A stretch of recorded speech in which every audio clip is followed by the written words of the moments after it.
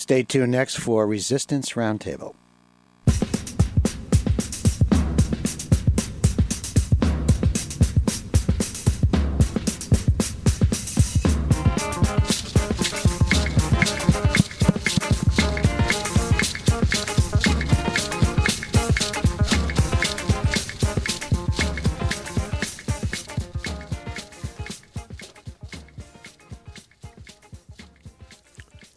Thanks for joining us for the Resistance Roundtable, which comes to you the second Saturday of each month to focus on critical issues on our political landscape. Our regular panel, Scott Harris, Ruth Ann Baumgartner, and myself, Richard Hill, are here to discuss two topics with our guests who will be joining us by phone in a moment. First, we'll speak with David Schultz, professor of political science at Hamline University, about his recent article in Counterpunch magazine entitled Georgia Voting Rights and the Second Great Voter Disenfranchisement in America. Next, we'll speak with Paul Kirtchberg. He's the executive director of the Connecticut chapter of NORML, which is the National Organization for the Reform of Marijuana Laws. And he'll give us his perspective on the legislation that is moving through the Connecticut legislature and that could legalize recreational marijuana here in our state. And with that, I'll turn it over to Scott, and who will bring us our first guest. Thank you, Richard. And right now I'm very happy to introduce to our audience David Schultz, a distinguished university professor of political science and legal studies at Hamline University in St. Paul, Minnesota, who teaches across a wide range of American politics classes, including public policy and administration, campaigns and elections, and government ethics. David is also a professor in the Hamline and University of Minnesota Schools of Law, where he teaches election law. Professor Schultz is the author of some 30 books and 100 articles on various aspects of American politics, election law, and the media and politics. We'll be talking, as Richard just said, about Professor Schultz's recent article published in Counterpunch magazine titled Georgia Voting Rights and the Second Great Voter Disenfranchisement in America. Professor Schultz, thank you so much for joining us this morning. Appreciate it. It's my pleasure, and thank you for the audience for listening, of course. Well, Professor Schultz, I wanted to talk about with the context in which we're encountering hundreds of voter suppression laws being introduced primarily by Republicans across the country. This has been occurring for some years now, but I think this is decidedly one of the most intense and greatest number of voter suppression bills we've seen introduced in state legislatures in many years. In your article, you talk about the context of history, talking about the Second Great Disenfranchisement. Could you fill our audience in a little bit of history they may or may not be aware of in terms of disenfranchising voters in the United States and its history? Sure. So, we have to think about we've had two trends in American history, which is clearly the expansion of the electorate over time, but there's also always been this counter push in terms of trying to suppress voting. But if the 19th century was in some sense defined by, the idea of push towards universal franchise and into the 20th century. But what I describe as the first great disenfranchisement occurs after Reconstruction. U.S. Civil War occurs. The Republicans in Congress push through several constitutional amendments and through civil rights legislation to try to expand the right to vote to the newly freed, male slaves, who are now free. And by 1876, in a disputed presidential election, which I think is kind of interesting to think about how it seems to be presidential elections that do this.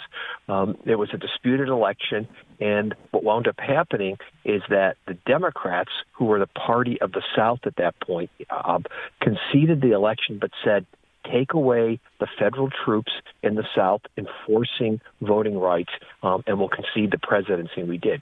And we went through essentially 100 years of preventing people of color from being able to vote, starting in the 1960s, 65 Voting Rights Act, and a few other pieces of legislation.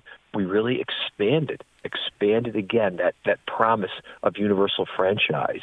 But in the last, let's say, quarter century or so, we've had a new war on voting rights.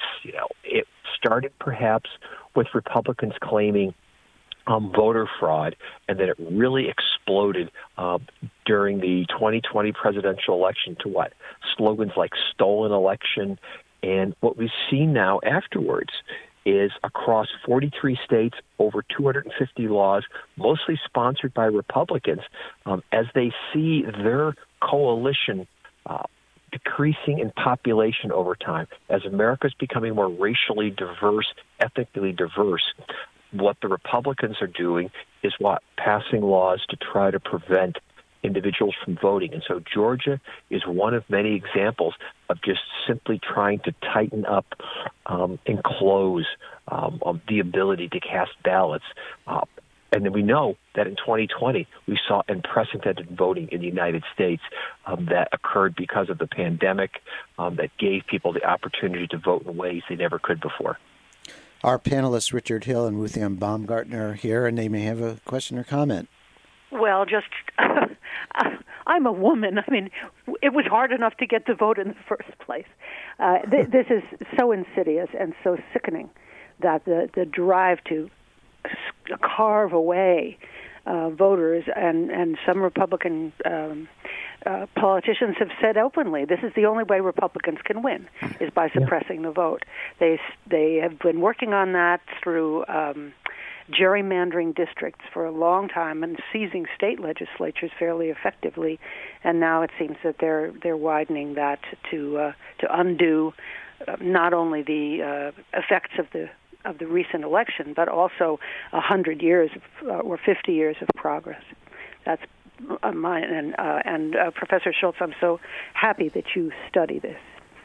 Yeah, and I think you make a really good observation here, by the way, because my point with the first great disenfranchisement was exactly that. It took almost 100 years to undo that legacy, and that's what I think the fear is here.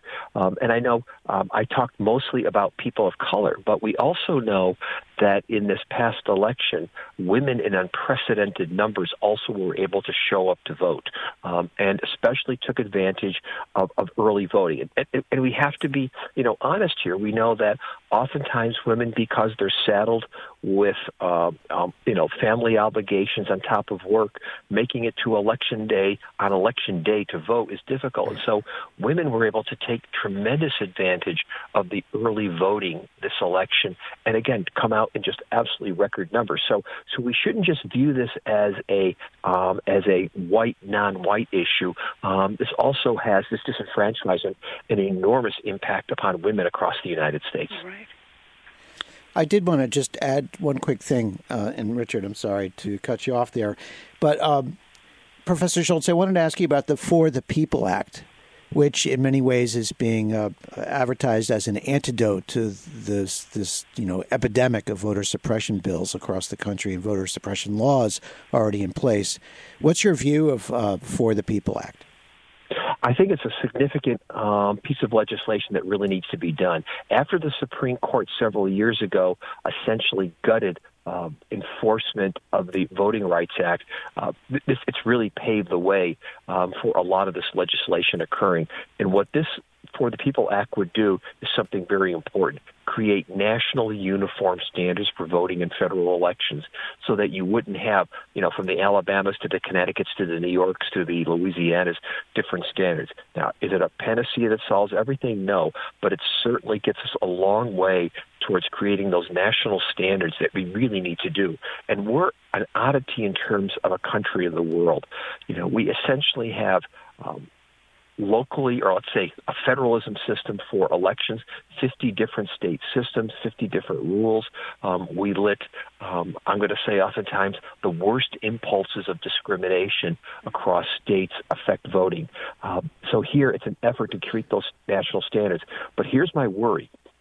Even if we pass this, we have a hostile Supreme Court packed by Trump and Republicans who may take a whack at this act if it's challenged. And so the act is important, but we can't forget the fact that the U.S. Supreme Court is going to probably in many cases be the final arbiter of the constitutionality of many of these provisions. Professor Schultz, I wanted to ask you to focus a little bit more on the first great voter disenfranchisement, which occurred, as you say, at the end of Reconstruction in 1876. I think a lot of people now are focusing on Reconstruction as a period that had been overlooked for so long, but as a source of real energy and inspiration for how close this country came to becoming a real democracy that far back in our history. But can you talk a little bit about that disenfranchisement? To what extent the Reconstruction did open up the franchise to former slaves, and how that voting power changed the complexion of the southern and northern states? No, you're absolutely correct. It's a great thing. So remember, the Civil War ends. The 13th, 14th, and 15th Amendments are adopted, especially the 15th Amendment, which basically says one cannot deny a right to vote on account of race. There were several civil rights acts that were passed to allow for the enforcement of voting rights, as well as other civil rights in terms of, let's say, anti-discrimination in work. The Eric Foner, famous historian, is absolutely outstanding in talking about what Reconstruction did. And what we saw across the South during that period from roughly 1865 to 1876, about an 11-year period, is that African Americans were elected across the South in state legislatures, into Congress. And we were seeing a movement to where we actually were going to perhaps overcome race and actually achieve something approaching that we the people line. But then, as I mentioned, there was this disputed election that the Democrats were still beholden to the South. They were basically the party against voting rights. The Republicans at that point supporting it. And as I mentioned before, a disputed presidential election, questions about the allocation of the electoral votes in Florida, and eventually, again, Democrats conceded, but they said, listen, we will let the Republican Rutherford B. Hayes be president, but you have to withdraw those troops from the South, which are enforcing voting rights. And that was important to understand because it took national enforcement of voting rights in order for that equality to start to emerge. And when those troops left, this is what we call the Jim Crow era. And so what the South did across the country, across the South, was adopt a whole host of laws that made it difficult to vote.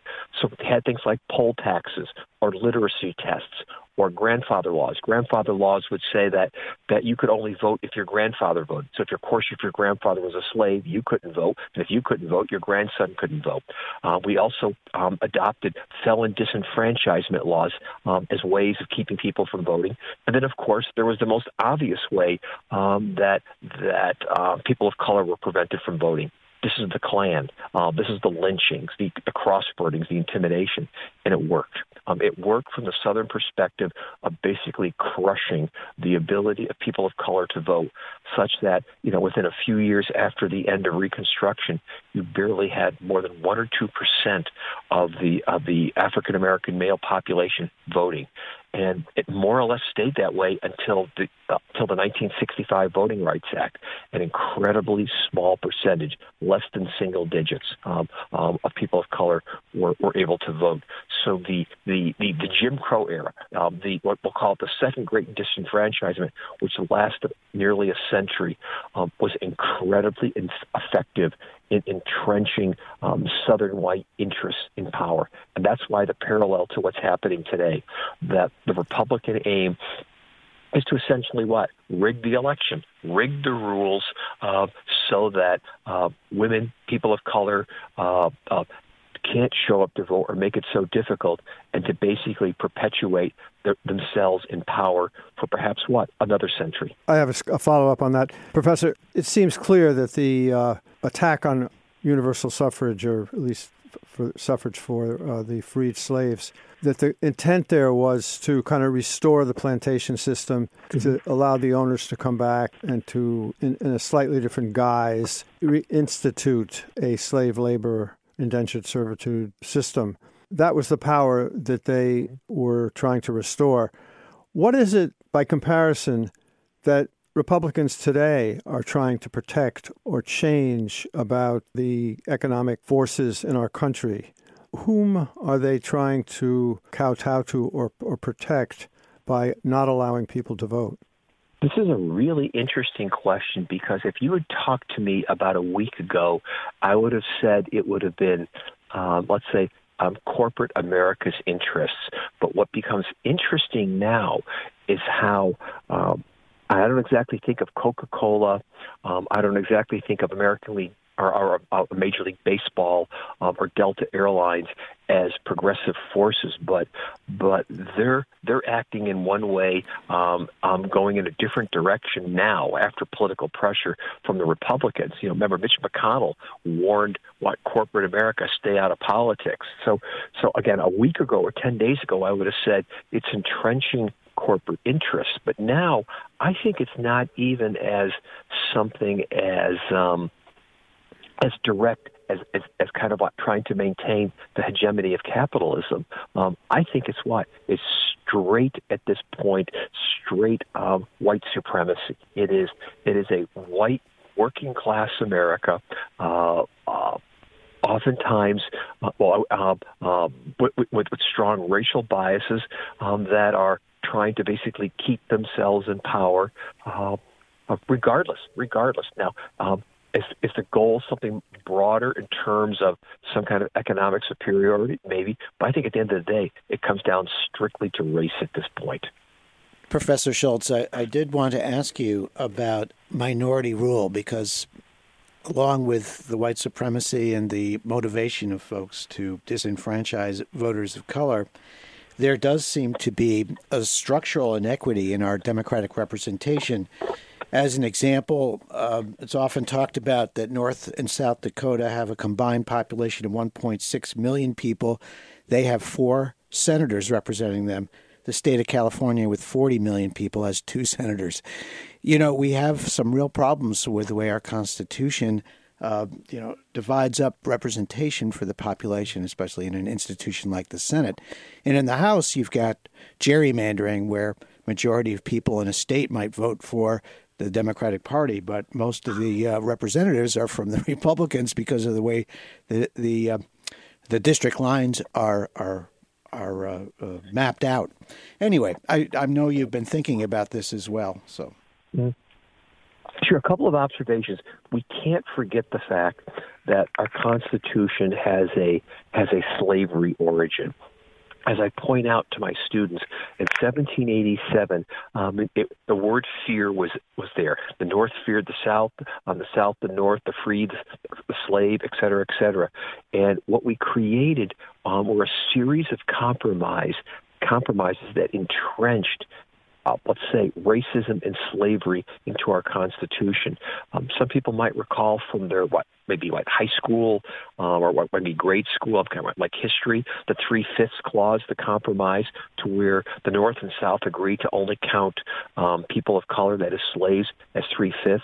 And then we also adopted the Electoral College as a system that was meant to prevent the North from simply prevailing, the free states.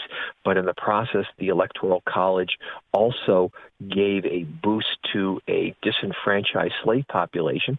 And then, of course, the dispute between big and small states resulted in a Senate that, as you pointed out, gives equal representation regardless of population. Put this all in place, all these different things, the Electoral College, the 3/5 compromise, the composition of the Senate. And what we wound up creating was an electoral system that I argue both at the same time entrenches certain minority interests and at the same time disenfranchises other minority interests. And we forget that at some point, we are still living with the sins of our founding fathers from 230 years ago.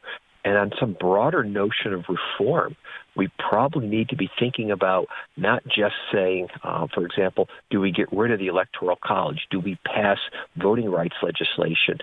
We probably have to be thinking even deeper, more structurally, about how the compromises of 230 years ago really do entrench this discrimination that it's perpetuated every election. Professor Schultz, one of the things that's worrying me is the examples we've seen in other parts of the world where minority rule was achieved, and I'm thinking most specifically of South Africa, but there are other nations as well, where first you see that the minority is so conscious that they're the minority that they develop a police state, and then an armed, they ring themselves as armed guards to prevent the supposedly hostile majority from coming and killing them in their beds. And the next thing that comes after that is violence from both sides, trying to rectify the situation or stabilize the situation in some way. Is this not a concern for a movement where, again, we're attempting to, with white power, create a minority rule again here? Yeah, I think you're absolutely right. I was going to say that's clearly what happened after the first great disenfranchisement, and I would argue what? Isn't January 6th exactly proving your point, that at a time when we're supposedly selecting the next president of the United States, a mob, mostly white, mostly male, basically storms the Capitol and tries to do what? Basically tries to use armed force to prevent an election from occurring. I know people hate to use the word and draw the parallel to, let's say, fascism or Nazism, but one can see what happened on January 6th as images of what happened perhaps in the Reichstag in Germany in the 1930s or in other countries, even more contemporary, where a minority basically shuts down or tries to shut down the political process to keep themselves going. And I think that's the danger. I think the danger here is that it's not just using, let's say, the law as an instrument of violence, but at what point does real violence occur to try to suppress the vote? And again, that was part of the legacy of the first great disenfranchisement. If we can't pass a law to keep you from voting, we'll just burn a cross or lynch you as a way of intimidating you or just preventing you from voting. Well, Professor Schultz, we're winding down. We're going to have to let you go at around 25 after, but I did want to ask you about the rationale for the voter suppression laws we've seen introduced by all these Republican state legislatures across the country. They say they want to restore voter confidence. And, of course, if there is a lack of confidence around the country, it stems from the big lie that, as Trump and Republicans have repeated quite often, that the election was stolen from Donald Trump, that Democrats cheated, that there was all this fraud, provably false, as you said in your article. But the lack of voter confidence is real. I mean, 74 million people voted for Donald Trump in the 2020 election. How do you think we as a nation should deal with that fact? Boy, that's a tough question. I mean, we're clearly a nation divided. I don't know how we're going to overcome that division. But I would also say that part of the anger with those 74 million, many of them are people who have been left behind in the last 30 years by the economy. We have the greatest gap now between the rich and poor ever in America, and it still continues to grow.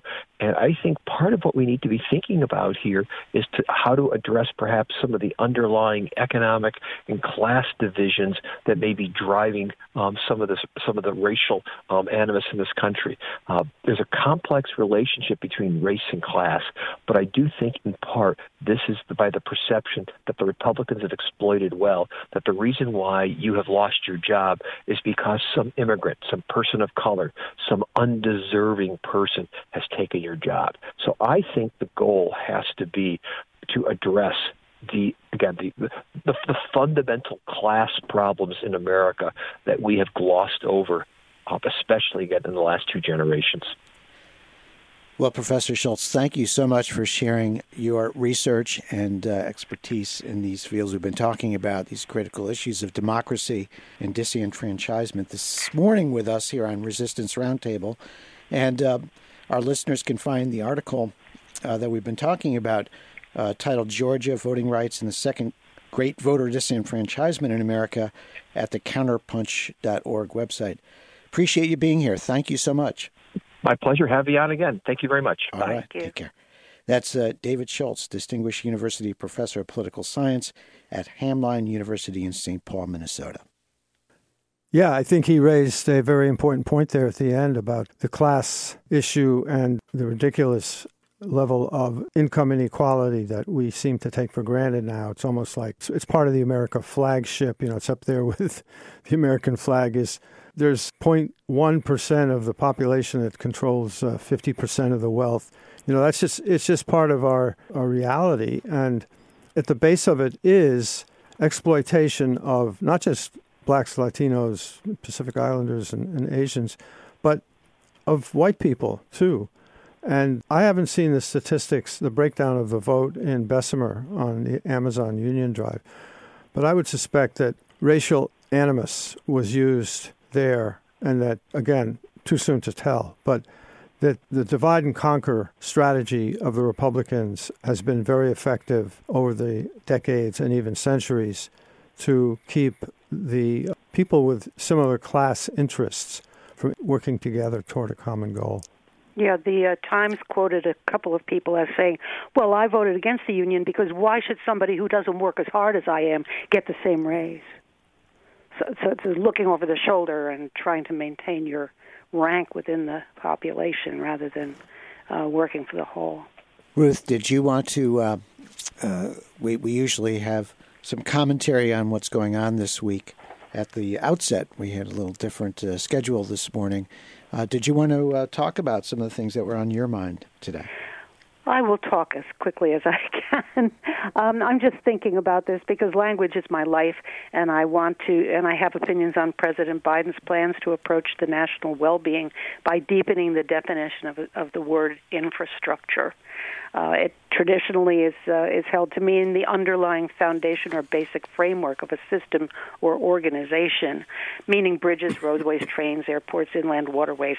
President Obama wanted to add communications, including the internet and broadband, but he planned that as his second project, and by then McConnell had discovered that the minority can wield the filibuster pretty effectively, and so he didn't get anywhere with it. And Trump campaigned partly on the idea of Republicans fixing the infrastructure, but then they did absolutely nothing about it. Biden is again talking about infrastructure, and he's looking to incorporate that other part of the traditional definition as well as the trains and railways, etc., the part that deals with human structures and systems necessary for the overall well-being of the nation, particularly addressing clean energy, clean water, education, HBCUs, housing, prisoners' rights, workforce development, lifelong health, digital infrastructure. Here comes broadband again. And as with things traditionally termed infrastructure, these initiatives would be funded in part by taxes. So if the compromise efforts with Republicans fail, arguably enabling legislation would thus qualify for passage under the budget reconciliation, which is not vulnerable to the filibuster. And I say go for it, and that's my comment for the day. Some of the things I've been thinking about, and I think most people listening are aware that Republicans and their propaganda outlets are now attempting to rewrite the history of the January 6th insurrection, where pro-Trump rioters occupied and vandalized the Capitol building for several hours. More than 140 people were injured in the storming. 5 people died either shortly before, during, or shortly after the attack. We've got Trump, and we've got these commentators talking about how those 1,000 or more who entered the Capitol were just simply touring and hugging and kissing police, and that it was actually Antifa and Black Lives Matter that were the culprits in terms of violence. Just blatant lies, like the Reichstag fire, where the Nazis that set fire to the Capitol building in Berlin blamed the arson on communists. It's pretty blatant and hard to deal with that reality, but that's one of our political parties and what they're doing these days. Trump and the Republicans, a majority of whom deny climate change is real and largely reject scientific facts overall, have also repeated the lie that the coronavirus health crisis is a hoax. From the first day of the pandemic, Trump and many Republican governors have deliberately sabotaged the federal and state government response to the health crisis. Their sabotage continues as mask mandates are dropped or made illegal as COVID cases and deaths skyrocket across the country, despite the vaccines, of course, which we're all hopeful about, but the spread of new, more dangerous variants of the virus that pose a greater threat to those not yet vaccinated. And of course, there's a lot of uncertainty about the effectiveness of those vaccines' ability to fight off the new coronavirus mutations from the UK, South Africa, and Brazil. And I've been harping on this over many months of this program, but I'll just repeat a new study that came out. A new study by Andrew Atkinson, economics professor at the University of California, Los Angeles, concluded that U.S. COVID-19 fatalities could have stayed under 300,000 deaths versus a current death toll of 560,000 and rising if by last May the Trump administration had adopted widespread mask, social distancing, and testing protocols while awaiting the vaccine. While we certainly should all agree that a non-political commission should be formed to investigate and understand who are the parties responsible for the January 6th Trump insurrection and attack at the U.S. Capitol. In my view, it's also critical that a deadly serious investigation be launched into the conduct of Donald Trump, members of his administration, the CDC, and state governors regarding their failure to follow common sense, science-based public health guidelines that's resulted in the needless deaths of hundreds of thousands of Americans over the past 12 months. Shockingly, the more than 500,000 deaths caused by COVID-19 matches the number of Americans killed in World War II, Korea, and Vietnam combined. These 400,000 unnecessary deaths constitute mass murder and a crime against humanity.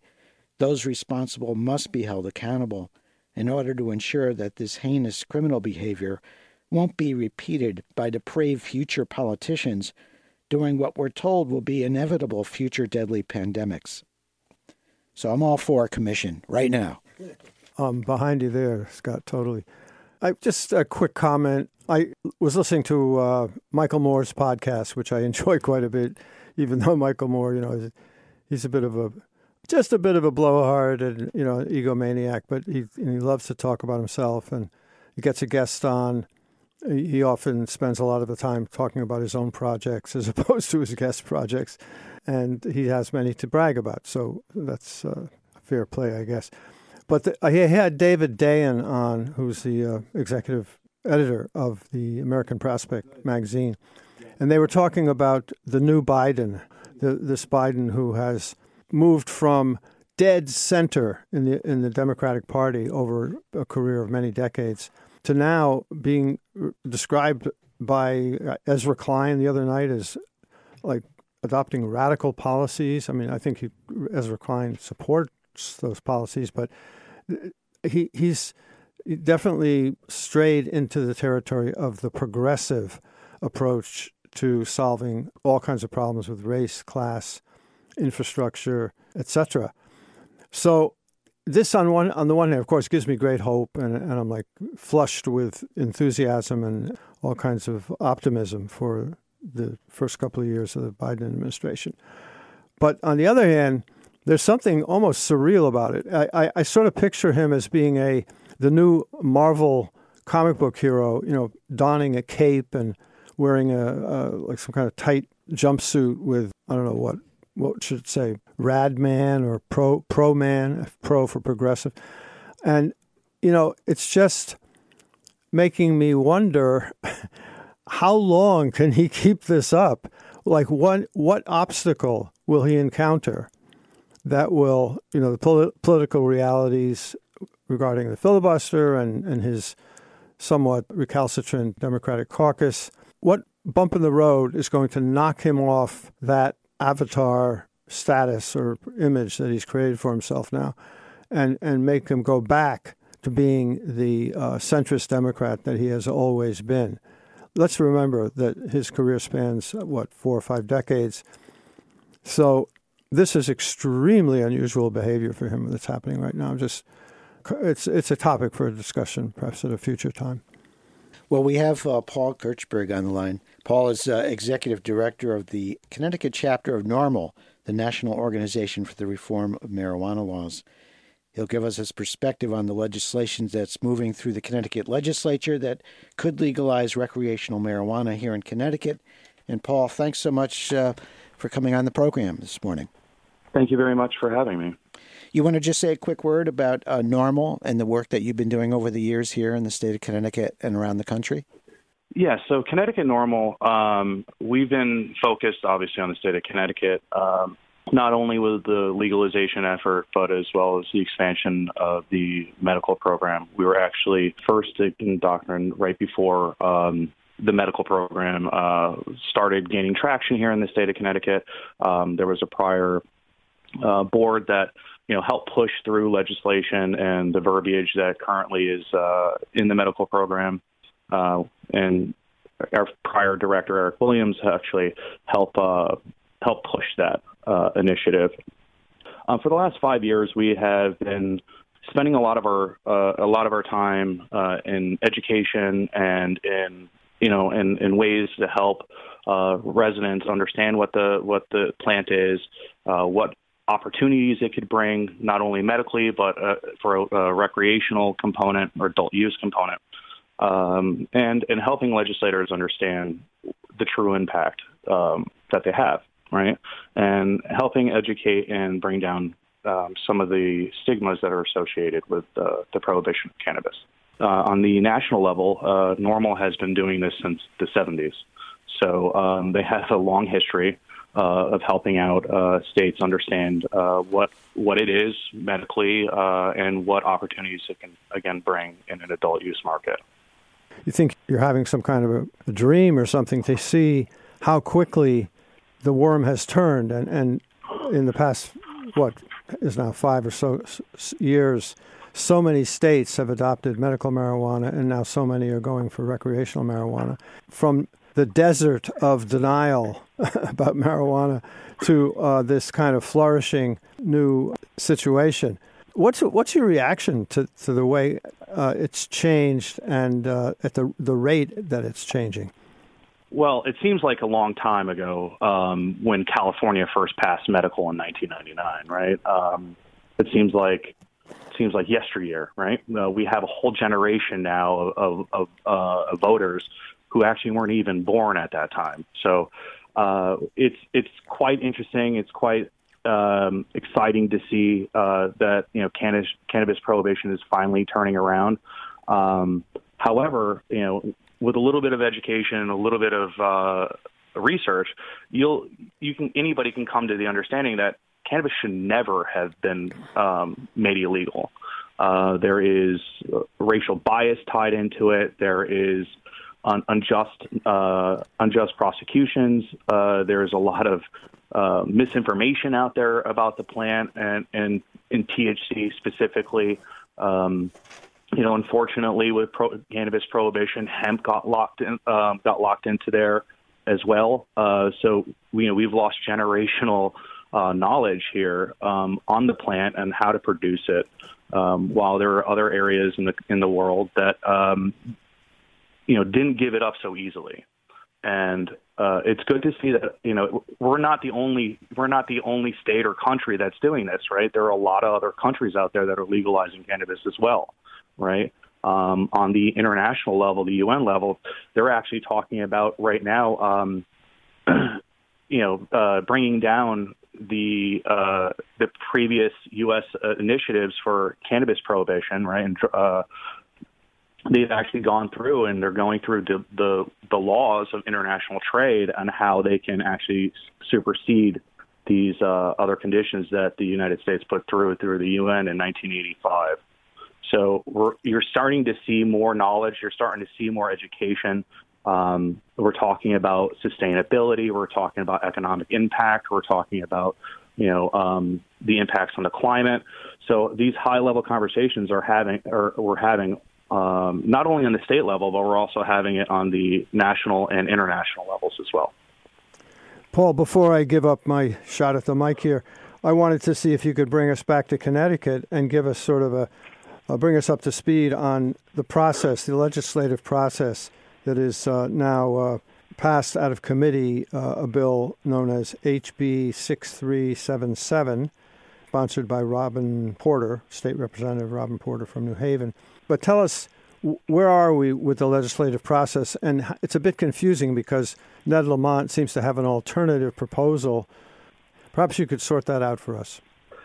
Yes. So there are currently two bills that are being proposed, right? The first one, House Bill 6377, is, again, it's being proposed by Chairwoman Robin Porter, and she is from New Haven. This bill, 6377, is a true equity bill.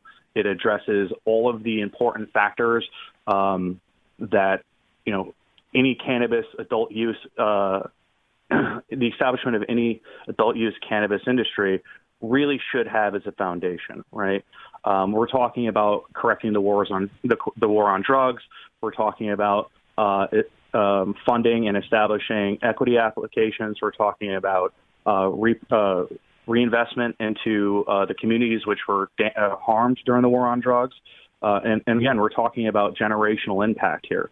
Do I think that Senate Bill 888, which is the governor's bill, is a bad bill? I don't necessarily say it is a bad bill. It has made some good adjustments to the language. It has added some components of equity into it and has expanded a couple other areas. But it, to me, does not, and other advocates, does not go as far as it should, specifically with House Bill 6377. It just seems House Bill 6377 just seems to be have better language in it, a better understanding of what the plant is, and understanding of the opportunity that it can provide. Right. I understand that Senate Bill 888. The governor has made it his initiative since becoming governor that cannabis would be one of his areas of revenue focus, right? And correcting the wrongs. Now, for the last year, there was some discussions going on with the governor's office, with Governor Cuomo's office, and other governor offices in the areas around us, like Massachusetts, Rhode Island. And they were discussing how they were going to proceed, right? So Senate Bill 888 actually hasn't really progressed as far as, say, New York. New York's bill initially was very restrictive, kind of what the governor here in Connecticut is proposing, but it completely, it tangented off, right? So now that bill that's actually just legalized in New York is very progressive. It's very forward-thinking. It's going to establish a very strong market in New York, and it also provides a lot of opportunity for equity applicants and allows for some home grow rights that are considered progressive, I guess, in some circles with the amounts that you're allowed to have. But at the same time, it understands that we're talking about an herb. We're talking about a plant. We're talking, it's not the danger that a lot of people want people to perceive, right? You're not building a bomb in your basement. Right, right. You know what I mean? It is safe. It's just like growing a tomato, right? And in the regards of the Senate Bill, Senate Bill 888, the governor is establishing a market that favors the medical participants, right? Senate Bill 888 is slating to establish a market in January 2022, but yet it's not.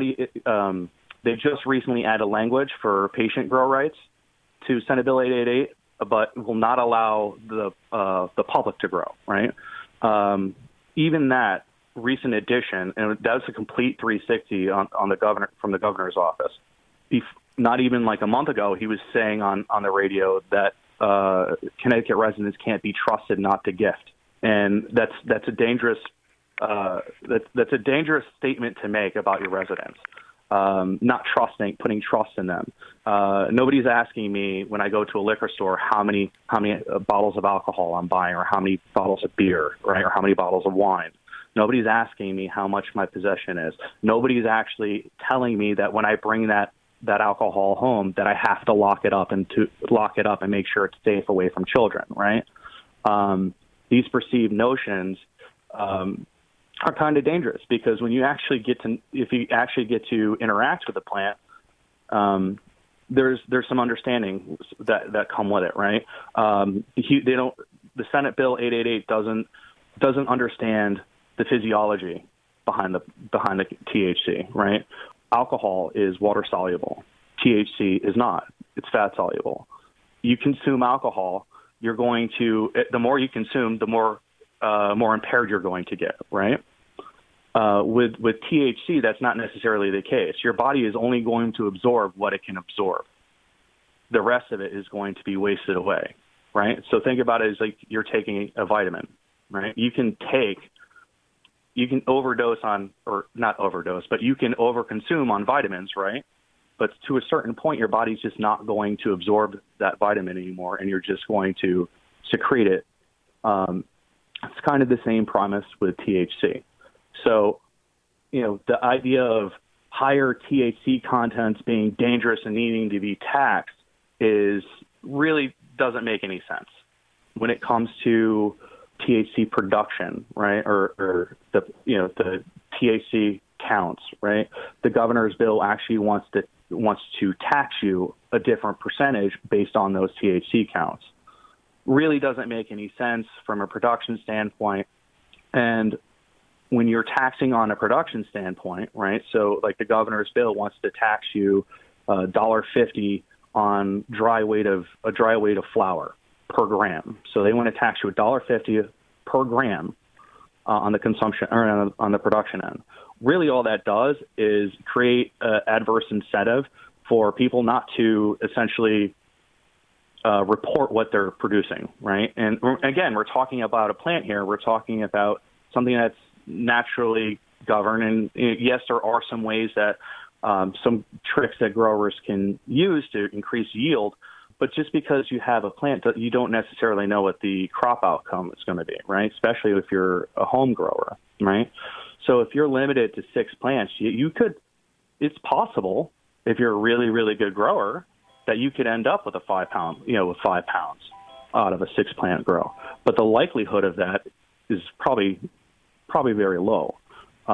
You're probably looking at producing maybe for a new grower, maybe you may end up only grabbing it at like 1.5 ounces per plant. So, and again, that's, there's a lot of things out there that the legislators just do not understand, and they're trying to establish policy and tax revenues based on something they do not understand. So, a lot of other states have not taken this method, right? They allow people to grow their own. And the idea and what has come out of all of this is even if you can grow your own at home doesn't mean that you're not going to supplement your purchases, right? So going back to the statement of cannabis is like tomatoes, I love tomatoes, right? I can grow tomatoes in my house. I can grow tomatoes at home, right? I can grow beefsteak tomatoes, but that doesn't mean that I don't like cherry tomatoes or, I don't like, yellow tomatoes or something like that. I would go to the store and supplement that. I'm not going to grow at home and then just stay at home, right? And just because you have a right to grow also doesn't mean that everybody's going to do it, because while it's called weed for a reason, right? It's easy to grow a seed, right? It does not mean that you can grow good cannabis easily. It takes a lot of time, effort, energy, money, and nutrients, right? It takes there's a lot to go into growing good cannabis, and that's the reason why there's incentive for cultivators. If you're good at it, you can make a living at it. I just think the Senate Bill 888 just doesn't go far enough. While it has made some adjustments to include equity, specifically there is one portion of the equity bill or the equity language. It's specifically line 227 through 230. Some advocates, and I don't know if you've heard, but even Chairman Robin Porter has brought it up. Some people are even calling this a slave master clause.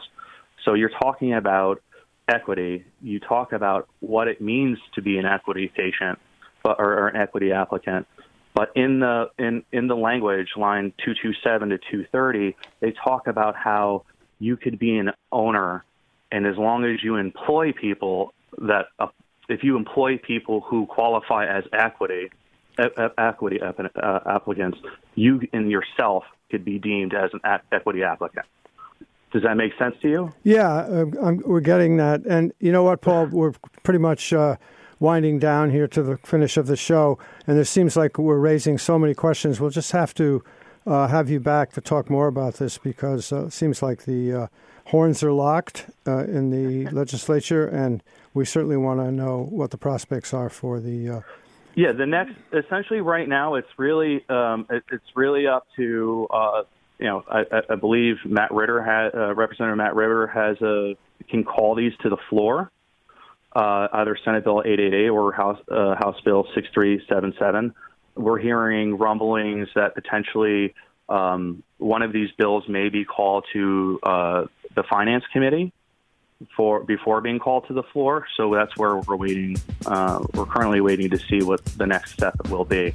So just to be clear, it's either going to go to another committee for follow-up, or it can be called to the floor, at which point Senate Bill 888 could potentially be merged with House Bill 6377. So Paul Kirtchberg from NORML, Connecticut NORML, we thank you so very much for joining us today. This has been the Resistance Roundtable. For Ruth Ann Baumgartner, Scott Harris, and myself, Richard Hill. Thank you so much for listening. We'll be back in a couple of weeks. And stay tuned to WPKN in Bridgeport for more great programming.